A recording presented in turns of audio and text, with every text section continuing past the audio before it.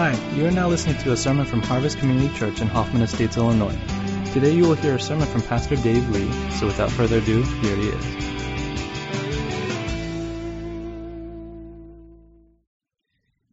Well, good morning.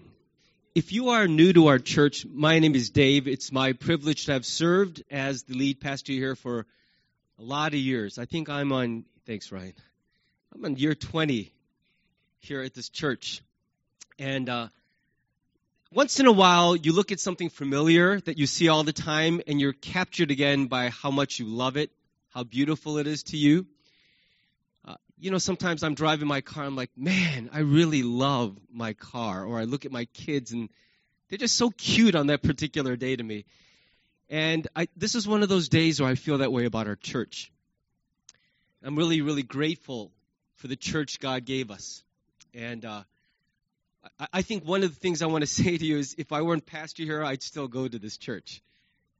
And I think that for me is one of the things that I feel happiest about in my life, is that I'm with you just because you're my family and not because this is my job. So I want to thank you for being a faithful church, a beautiful church. And I just wanted to share that before I get into it. If you are joining us for the first or second time, we've been working our way through a series called Life-Changing Conversations. And the primary context of the series is that, we're meant to shine a light into the world, to let people know about this wonderful invitation to have a relationship with God through Jesus Christ. And that's an area of our lives that many of us find very difficult. And so the purpose of this series is to help us learn how to do that effectively. I hope you're also finding that the principles of this series extend beyond just evangelism or sharing our faith, that it would enrich and open up all of your conversations and all of your relationships in life and make them more meaningful. I really think that we need to elevate what it means to talk to another human being, because I think so many words are exchanged and so little is really said of any worth or substance. So when we talk to each other, I think it's important that we really say something meaningful more often to each other. This morning, I want to talk about serving people and serving with people, because even though it doesn't feel like intuitive, really serving people opens up so much conversation. The truth is that I really don't enjoy being sold on something. I don't like when I could tell right away. When somebody comes up to you and they really want to talk to you, but you find out they really, in the end, want to sell you something. Why do you keep asking me all these questions about what I eat? Oh, because you're selling a dietary supplement. I get it now. And the minute you sense that they're trying to give you something, your heart closes up. But rather, when you're selling something, but when somebody's serving you, it has a way of opening your heart up. And it's not a bribe so much as it's an actual human connection. Woodrow Wilson, who was the 28th president of the United States, tells this story about the effect that certain people have on other people. And I want to share this because it's one of my favorite stories. He tells a story of a time that he was in a barbershop before he became president. Barbershop, that's something that's just disappearing, right? But he was in an old-fashioned barbershop, and here's the story he tells, okay? I was sitting in a barber chair when I became aware of a powerful personality had entered the room. A man had come quietly in upon the same errand as myself, to have his hair cut, and sat in the chair next to me. Every word the man uttered showed a personal interest in the man who was serving him. And before I got through with what was being done to me, I was aware I had attended an evangelistic service, because Mr. D.L. Moody was in that chair. I purposely lingered in the room after he had left, and noted the singular affect that his visit had brought upon the barbershop.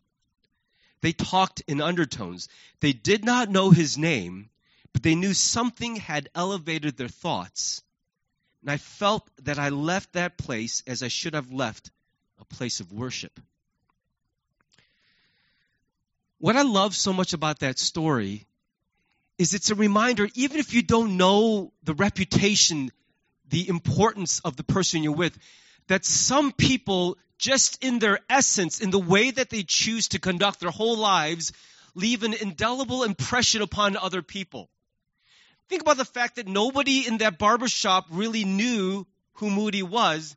And Moody sat next to the future president of the United States, made a powerful impact on him, had no idea that he was doing that he would become a part of the future president's story. But what I love about the story is that when we live a certain way, we cannot help but touch the lives of other people in a positive and significant way. I think the reason I like this story is it reminds me that the kingdom of God is not spread simply by the speaking of words.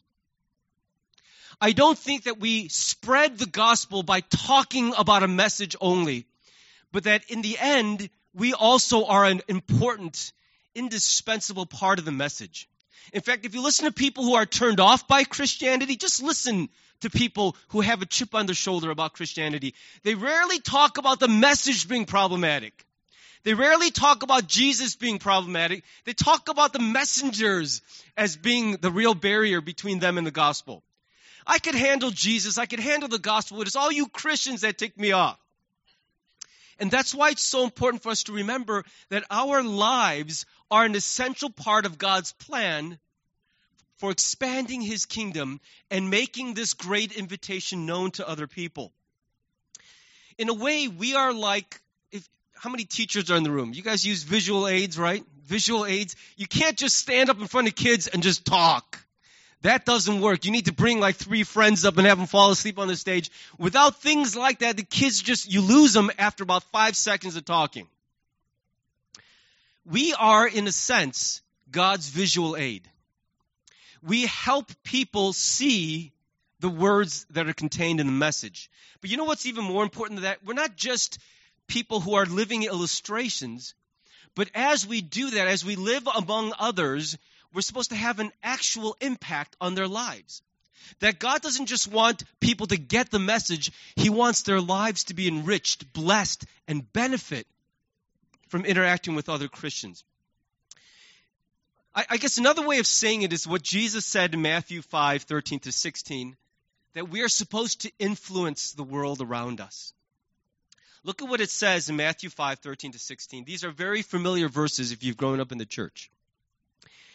You are the salt of the earth, but if the salt loses its saltiness, how can it be made salty again? It is no longer good for anything except to be thrown out and trampled underfoot. You are the light of the world.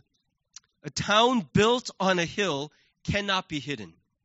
Neither do people light a lamp and put it under a bowl. Instead, they put it on its stand, and it gives light to everyone in the house. In the same way, let your light shine before others, that they may see your good deeds and glorify your Father in heaven. In his famous Sermon on the Mount, what Jesus said to his followers, and by extension to us, is that the Christian faith is not just a private faith. It is very personal faith, but it's not a faith meant only to enrich our own lives. There is a public component to the Christian faith that is indispensable. And as you hear that, I want you to think about this. In your own pursuit of Jesus Christ, in your own relationship with God, how much have you been actively aware of the burden to be public with that faith? See, I think in a therapeutic culture that is the United States, we have a hard time thinking about that responsibility because for us, everything in our lives is meant primarily to enrich our experience. So we think about Christianity as a way to make my life better. And until my life gets up to a certain level, I can't really be distracted by your life. My life is still a mess, and I'm using Christianity to make it unmessy. And then at some point, I will think about your needs and your burdens. But the truth is, from the very first day of knowing Jesus, there was always meant to be both a public and a private aspect to the Christian faith. And that's really what Jesus is saying, is he's telling us, you are the salt of the earth and the light of the world. Notice he didn't say, please act like salt and please act like light. What he's saying is that is actually what you are. Whether you want to deny it or not, this is an undeniable truth. You are, in this world, part of my unfolding plan. I have an intention for you. I've put something in you, a capacity, an ability, and it's you. It's who you are. Your presence in the world, in the relationships around you, is not accidental. It's not coincidental. There's a purpose to why you live among the people you live among, why you do what you do for a living and have the friends that you have. That a part of God's plan for you is that you should have an influence on those people around you in the same way that salt cannot enter a dish without changing it, affecting it. In the same way that light cannot enter darkness, no matter how great the darkness, and not have an effect on it. So I want to think about those images that Jesus used because I think they're very significant. And one of the things I first noticed about the image of salt and of light is that if Jesus tells us that's who we are in the world, it also points us to something true about the world that needs salt and that needs light. And so to understand why God tells us that, we have to understand something true about the world we live in. In Jesus' day, salt had two very important functions. The first of those functions was to act as a preservative. And I want you to think about life in a world without refrigeration. I don't even want to live in that world. Do you guys ever see an old Harrison Ford movie called The Mosquito Coast? It's a really old movie. Anybody over 40 remembers that movie? And it's about him. He's doing some kind of work in the jungles of Central America, and there's no refrigeration, and somehow that becomes a central issue in the movie. And I just remember thinking for the first time, holy cow, what would life be like if everything you left out went bad? In the movie, they got a large block of ice, and it was like this big day because they finally got a little coldness. Imagine life without that. And so this is the nature of the world we live in. When you leave perishable food sitting out, the natural course of it is what? How many of you want to eat raw chicken that was left out for 5 days and then I grill it up for you? That's good eating. Nobody wants to eat that. Because it'll have cheese on it even though you didn't put cheese on it. You know what I'm saying? It's disgusting. The natural course of this world is that stuff rots. It decays. If you leave it alone without preservative, it will end up inedible, rotten, dead. And I think what Jesus is saying is human life works pretty much like that. And you don't have to be a genius to know that's true. Just think about your life. Even some of you guys in youth group are very young. Don't you already have friends that you used to be so close to that you hardly know anymore? You thought you'd be friends forever. I had a friend that we actually cut our fingers open and exchanged blood. I wouldn't do that anymore because of all the bad stuff. But, back in the 70s, it was a simpler world. And we became blood brothers. And I thought forever we're going to be like this. I still know the guy, but it's nothing like it used to be. And what I've observed, I know you've also seen, is that everything in this life falls apart. Stuff doesn't just stay fresh by itself. Marriages, families, business partnerships, things you thought would always be so good, if you leave them by themselves, drift towards decay. It's just the way it goes. It's just the way it goes. For some of us who maybe grew up in immigrant homes, you know that your parents' house may be something like that. I don't know what it is about Asian immigrant parents especially, but they're very frugal. So unless it's broken, they don't remodel, they don't freshen, they don't repaint. At least that's how it was growing up for me. And so it was like watching a time capsule. Your parents' house probably looks and smells and sounds exactly the same as it did 30 years ago when they bought it. And I think that's just the way our lives are. If you leave something alone, it doesn't just get better and newer and fresher on its own. So that's the role that Jesus is calling us to play as Christians, is in the midst of things that are always falling apart. Jesus says one of our great gifts to the world is to stand with people and fight against the decay. Now, when you watch a family or a marriage or a business or a friendship falling apart, it's messy, isn't it? It's uncomfortable. It's painful. It's awkward. And you might dip your toes in and try to say a word or two, but chances are really staying engaged with those people through the heartache, through the eye of the storm, is more than most people can handle. You know, there's an interesting psychology associated with chronic pain, because the person with chronic pain are always uncomfortable. And after a while, what they say is the hardest part of it is you can't even share it with people, because how long can you live with someone who every day, 24 hours a day is going, oh. And after all, you're like, can you stop? Your pain is making me very uncomfortable. If listening to their pain is hard on you, imagine what it's like to live with that pain. And yet, even knowing that, the natural instinct for most of us is, oh, that's really awkward and uncomfortable. I'm just going to steer clear of that. I'm sorry you're going through it, but I cannot be here for the whole story with you. And what Jesus says is that one of the great ways we serve the world around us is to stand in places of decay and fight alongside of people against that decay as a human preservative. I think some careers are more in tune with this than others. And that's why some of you, what you do for a living, you know exactly what I'm talking about. You can't disengage because it's inconvenient. You've got to see it through to its final conclusion. Social workers, counselors, in some cases teachers, law enforcement people, medical people, you know what I'm saying. It's the same way if you're a parent. If your kid's a mess, you can't go, I'm going to take you back to the kids' store. I'm going to start over. You're with them until the day that they're done.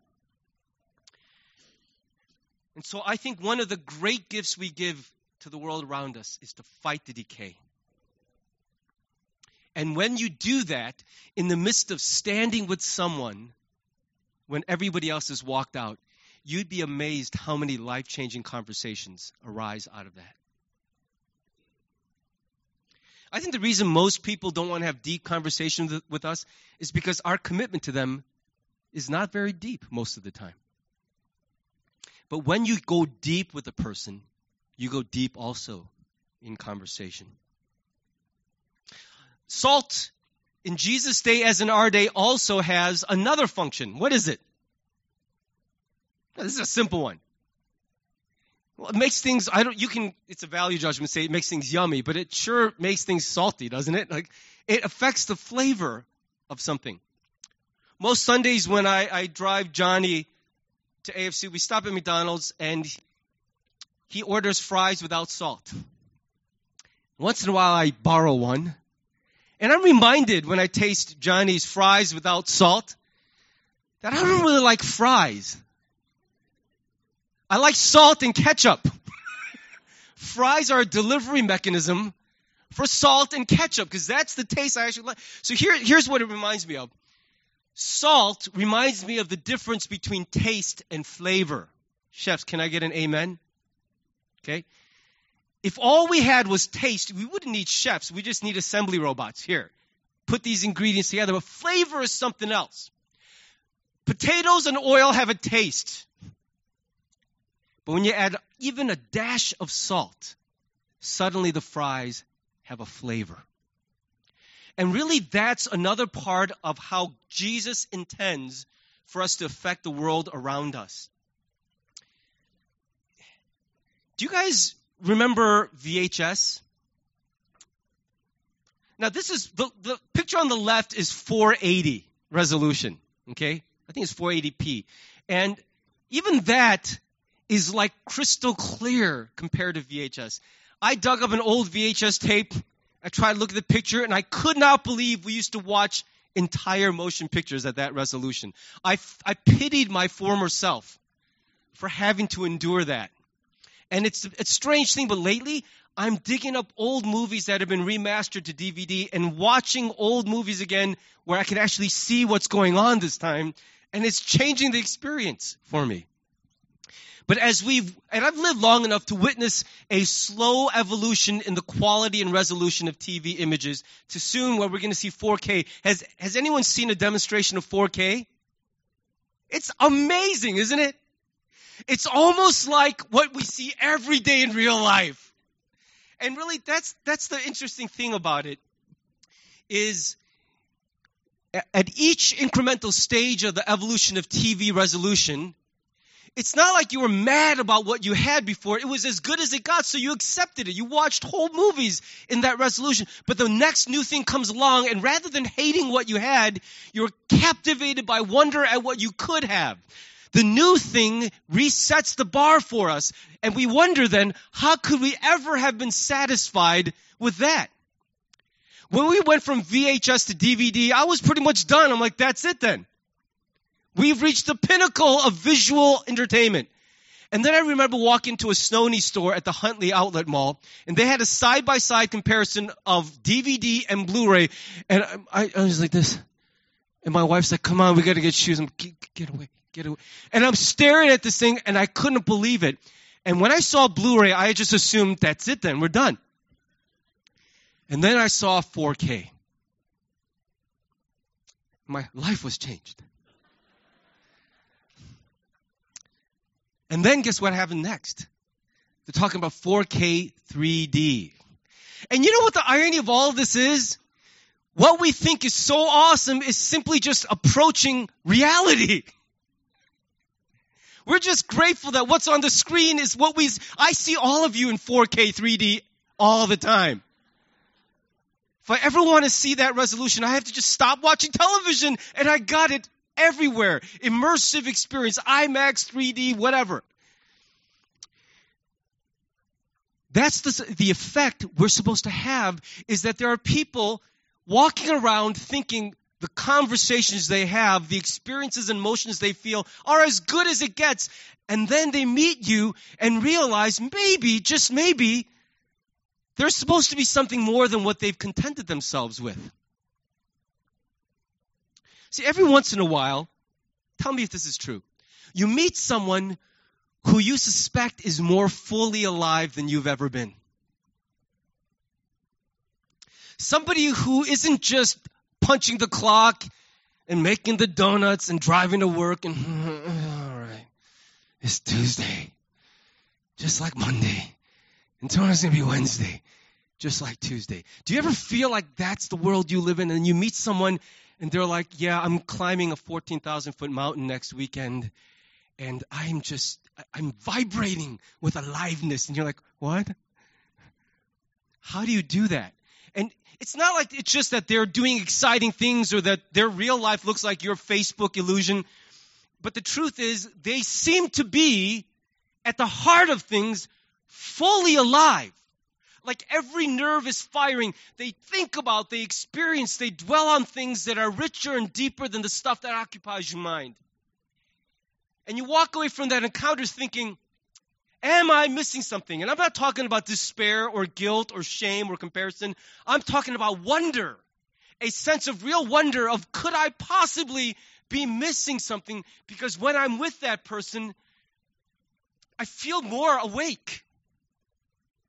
I feel like this conversation I just had with them is qualitatively different than every conversation I've had in the last year. Why is that? Why does it feel so different that after they left the room, I am still echoing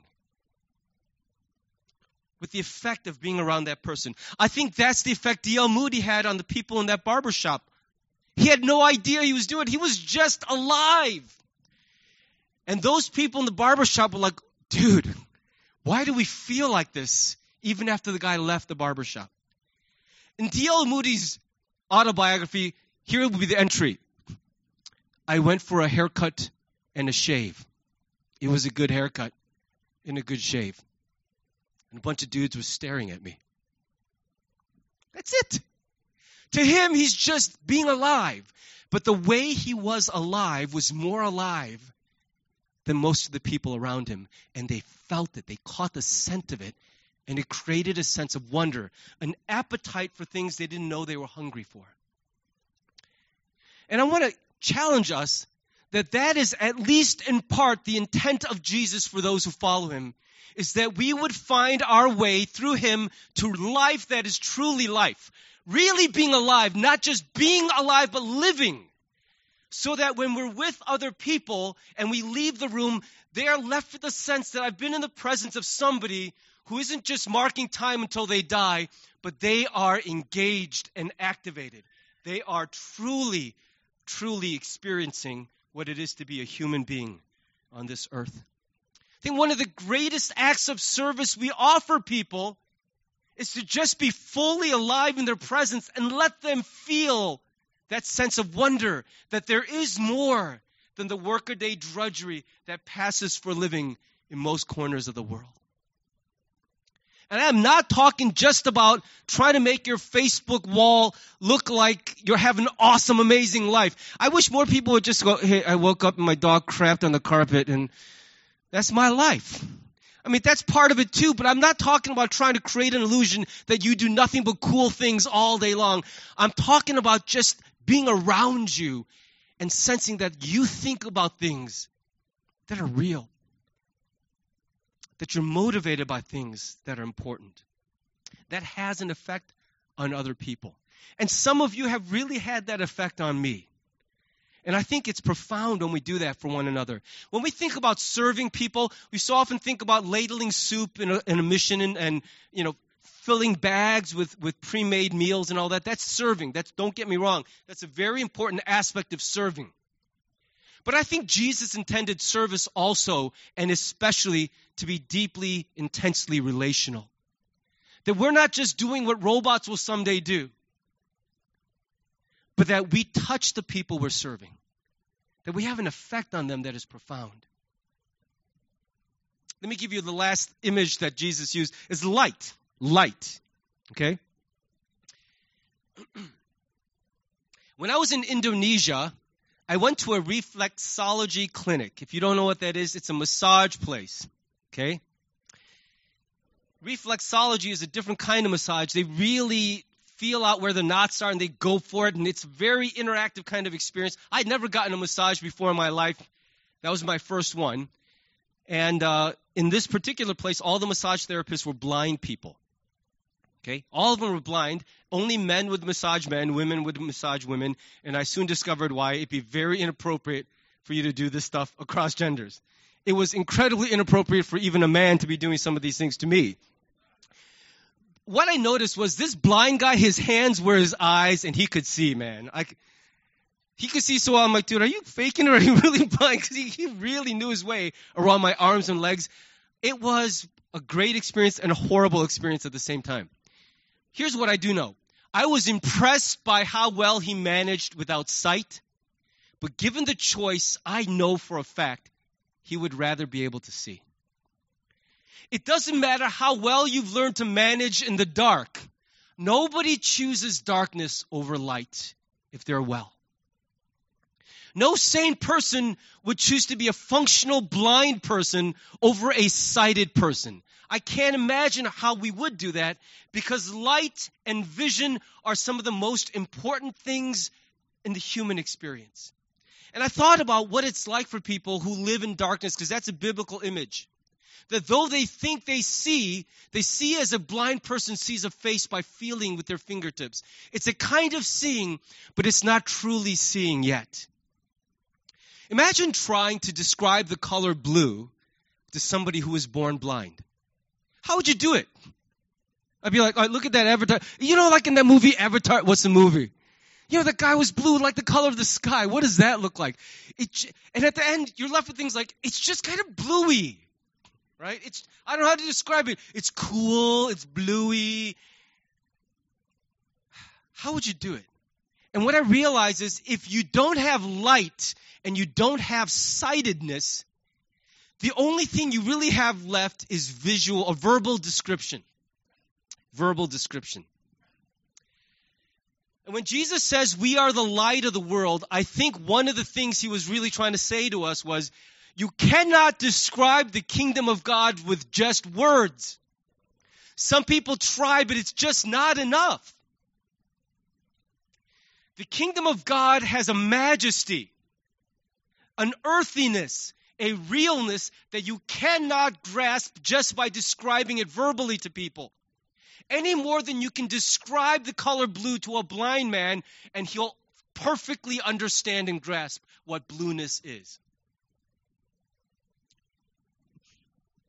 I've heard and preached sermons about the eternal security that we have in Jesus Christ. I've said words like, because of the gospel, we don't have to be afraid of death. But can I make a confession to you? Those words strung together can stir my heart a little.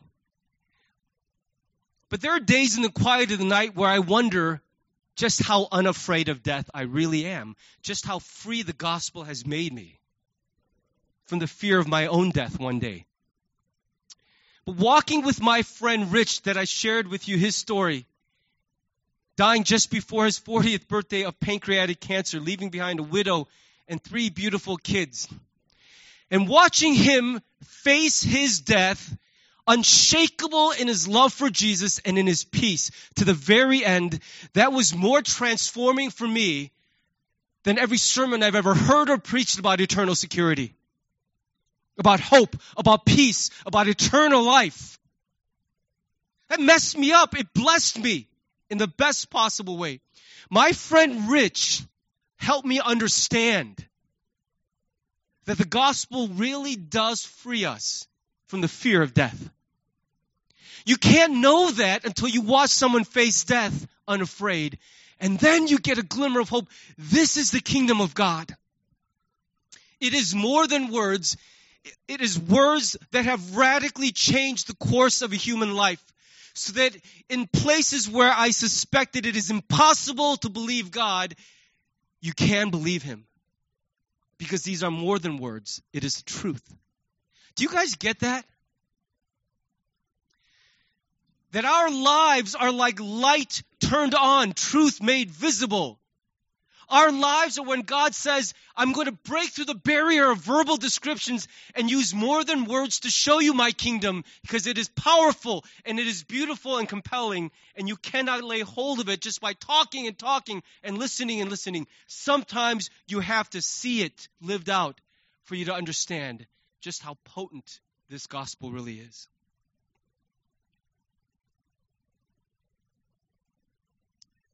You know, one of the things that Jesus says in this passage is, even though we are salt and we are light, it is possible to be those things and never share those things. That salt can be rendered unsalty. And what he meant, I think, was this, that you can't actually make salt unsalty, but you can make salt functionally unsalty by never putting it on anything, by keeping it in the shaker forever. You can have the brightest light, but you put it under a bowl, it might as well be turned off. And here's what I think he means. That even while our lives can broadcast the beautiful truth of the gospel and of the kingdom, we can choose to turn off the signal. We can choose to hide what is emanating from us, radiating. We can cover what is meant to be shared.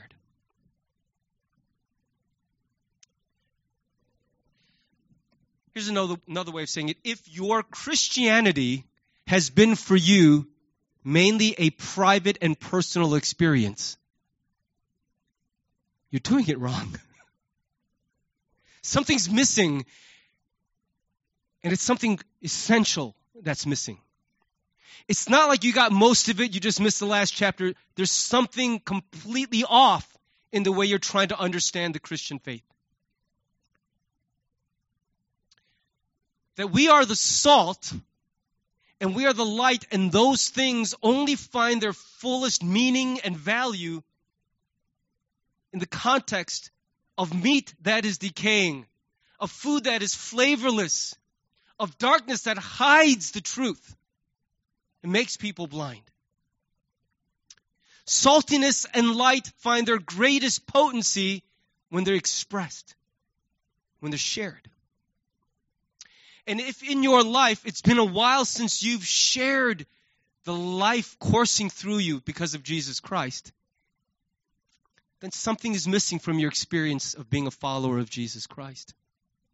And I don't say that to rebuke or to scold or to condemn anybody. I'm saying to you, if you've always felt unexcited and unmoved by being a Christian, It could be precisely because you are not serving and shining and preserving and flavoring the world around you that you feel like this is really a dead and empty experience. We must never let evangelism be reduced just to words. The words matter for everything. You get the words wrong, nothing else we do matters. But evangelism and the kingdom of God is more than just words. It is words that have found their way into bone and muscle and into the human heart. And when it works itself out that way, those words have incredible power to affect the world around us. Let me close with giving you a couple life applications. The first is find somebody to serve. And before you think about a soup kitchen or a care center or things like that, I want you to be attentive to those things. They are important. I'll get to that in a second. But start a little more relationally. Think about someone whose life at some place in their life is falling apart. That they're watching something die in their life, and it's really hard for them to walk through that death by themselves. Think about somebody whose life feels to you flavorless, like they are so satisfied with things that are so less than what they could have, and whose life you could flavor. Think about somebody who sat in a church for decades and never once felt alive in the experience. Someone who said things to you like, I don't really get why we keep coming. I mean, that sermon was kind of funny, a good story here or there, but I don't get why everybody's so worked up about this stuff. Find someone like that who needs for you to be salt and light in a very personal and lasting way in their life. I'll bet you that person is right in front of you already. I mean, not literally in the row in front of you, but that person's in your life. And I want to reframe serving in these very personal and relational terms. Because I think one of the easiest things to do is ladle soup. Next. I've served. I've gone to feed my starving children, and I know that it's a good work. I'm proud of what we do. But I can also confess to you, there are days when the only thing I'm thinking about while I'm there is we got to beat the last crew who came through here. 70 boxes, guys. Let's go. And it turns into like this Amazing Race type of mini game. And I go home feeling good about what I did, but not really feeling the fullness of serving. Because I acted, but I didn't influence and I didn't affect. Do you know what I'm trying to say? I want to say that without in any way denigrating the experience or value of ministries like that. That if it's just about moving my muscles, I think we're missing the boat on what Jesus meant when he said, I want you to serve. I really want you to serve. And the next time you're at a service project, just look around and ask yourself, am I being salt and light, or am I being a good Samaritan? Am I just being what the Peace Corps, what the United Way could just as easily be doing for their fellow human being? When the communists took over Russia in 1917, they did an interesting thing. They attacked the church, but they didn't make it illegal. But in the 1918 Russian Constitution, Article 16 basically declared that it would now become illegal for anyone but the government to help the poor. So what they did was they said, church, you can keep on existing, but you cannot help or serve anyone in need. And when they took away the ability to serve others, within 70 years, the church in Russia died, even though they had full freedom to exist and to expand. So even though I'm talking about the relational component of ministry, don't get me wrong, even simply scooping soup into a bowl matters for the kingdom. We need to at least be doing that much to say that we are serving the kingdom. We need to at least be doing that much. Because you take away serving and the church dies. Find someone to serve. And then serve. And let me give you a second thing that is a little counterintuitive. Find someone to serve with. See, we Christians don't have a monopoly on caring. We have a monopoly on Christ. Nobody else has Christ, so we have all of him, okay? But we don't have a monopoly on caring. So when we invite others to serve alongside of us, one of the important things that does is it allows us to stand on some common ground. Now, it's not the ultimate common ground of Jesus, but at least it's this common ground that says, you care about your fellow man, and so do I. Let's stand together. And in a world that is increasingly selfish, it can be a very, very refreshing thing. In fact, when somebody says, how many of you guys go to work on Monday, and it's like we never left high school? What you do this weekend? Dude, I got so wasted Friday night. I didn't even know where I was till Sunday morning. And I remember hearing stuff like that when I was 18. People love to talk about the fun stuff they did on the weekend, but man, if you invite someone to serve with you and they fed starving people, they will talk about it all Monday because it has a profound effect on them. That in this self-centered world, to do something like that inherently, by its own nature, feels good, and people will find it very refreshing to be invited into something like that. You'd be surprised if you invite people to come serve with you, that many of them will say yes. And standing on that common ground, you can begin to have some really life-changing conversations about what it really means to love somebody else. I'll close with this. Some of you this past week saw a movie called Dropbox. Raise your hand if you saw that movie. Okay, so some of you saw that movie. And the great story is not just the story of the man who's featured. That's Pastor Jong-nak Lee. He was a pastor who was burdened by the plight of the abandoned, discarded children who had disabilities and disfigurements and were being thrown away in South Korea. And so he built a hatch into the side of his house for women to anonymously drop off babies they didn't want, and he would raise them in this orphanage and love them in Jesus' name. But one of the compelling stories that came out of this film was a director, a kid named Brian Ivey, who, living in Los Angeles as a student, read the story of this man in the LA Times and was so moved, even though he was not a Christian, he felt that it was critical that he do something to help this man in this noble work. So at the age of 19, he raised up investors, he gathered up a film crew among his friends who were fellow students, and they flew 6,000 miles to South Korea and made a movie. Now, he made a couple confessions. One was he wanted the proceeds to fund this good work, but he also wanted to win a bunch of indie film awards and make a name for himself in this industry. Totally honest. So that's why he went, as a crusader for what is good and as somebody who's looking to make a name for himself. But as he worked alongside this man and as he watched the inexplicable selflessness of the ministry, it fried the circuits of his soul. And as he worked side by side, recording and documenting this work, he met the Savior who inspired it in the first place. And at the end of the film, there's this powerful testimony, and it just reminds me that some people will not meet Christ until they do the kinds of things that he inspires in this world. And standing on that common ground and seeing Jesus fully alive in his followers will be all the testimony they need to shed their doubts and to trust Jesus as their Savior.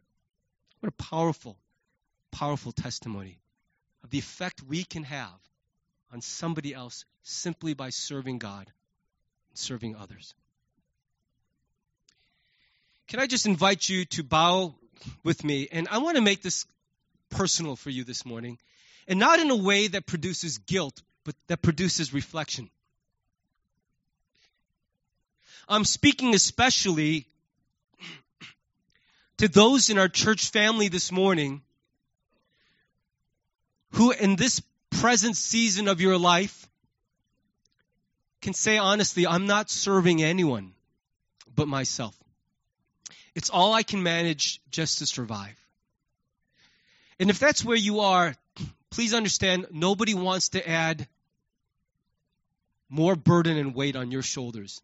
You're there because right now it's probably the best you can manage.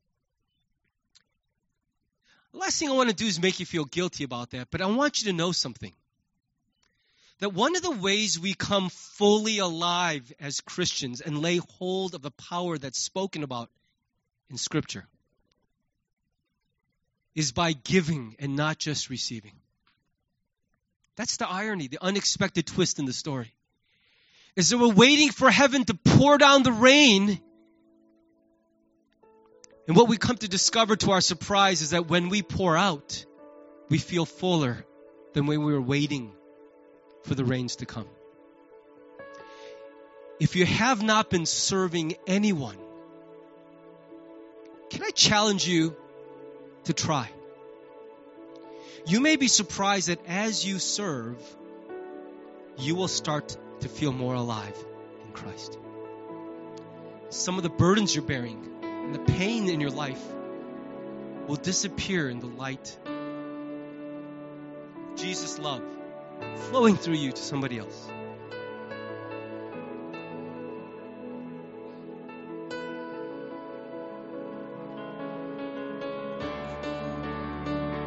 Some of us have mastered the Bible. We pray a lot. We stopped smoking and drinking and dancing and rated R movies and all of that.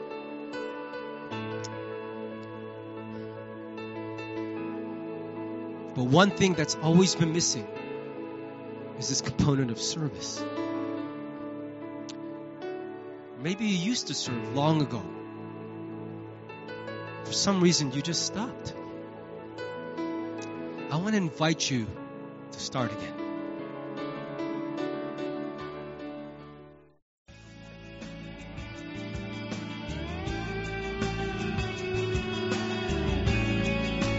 Thanks for listening to the sermon from Harvest Community Church. If you would like more information or have any questions or comments, check out our website at harvest-community.org. Thanks for listening.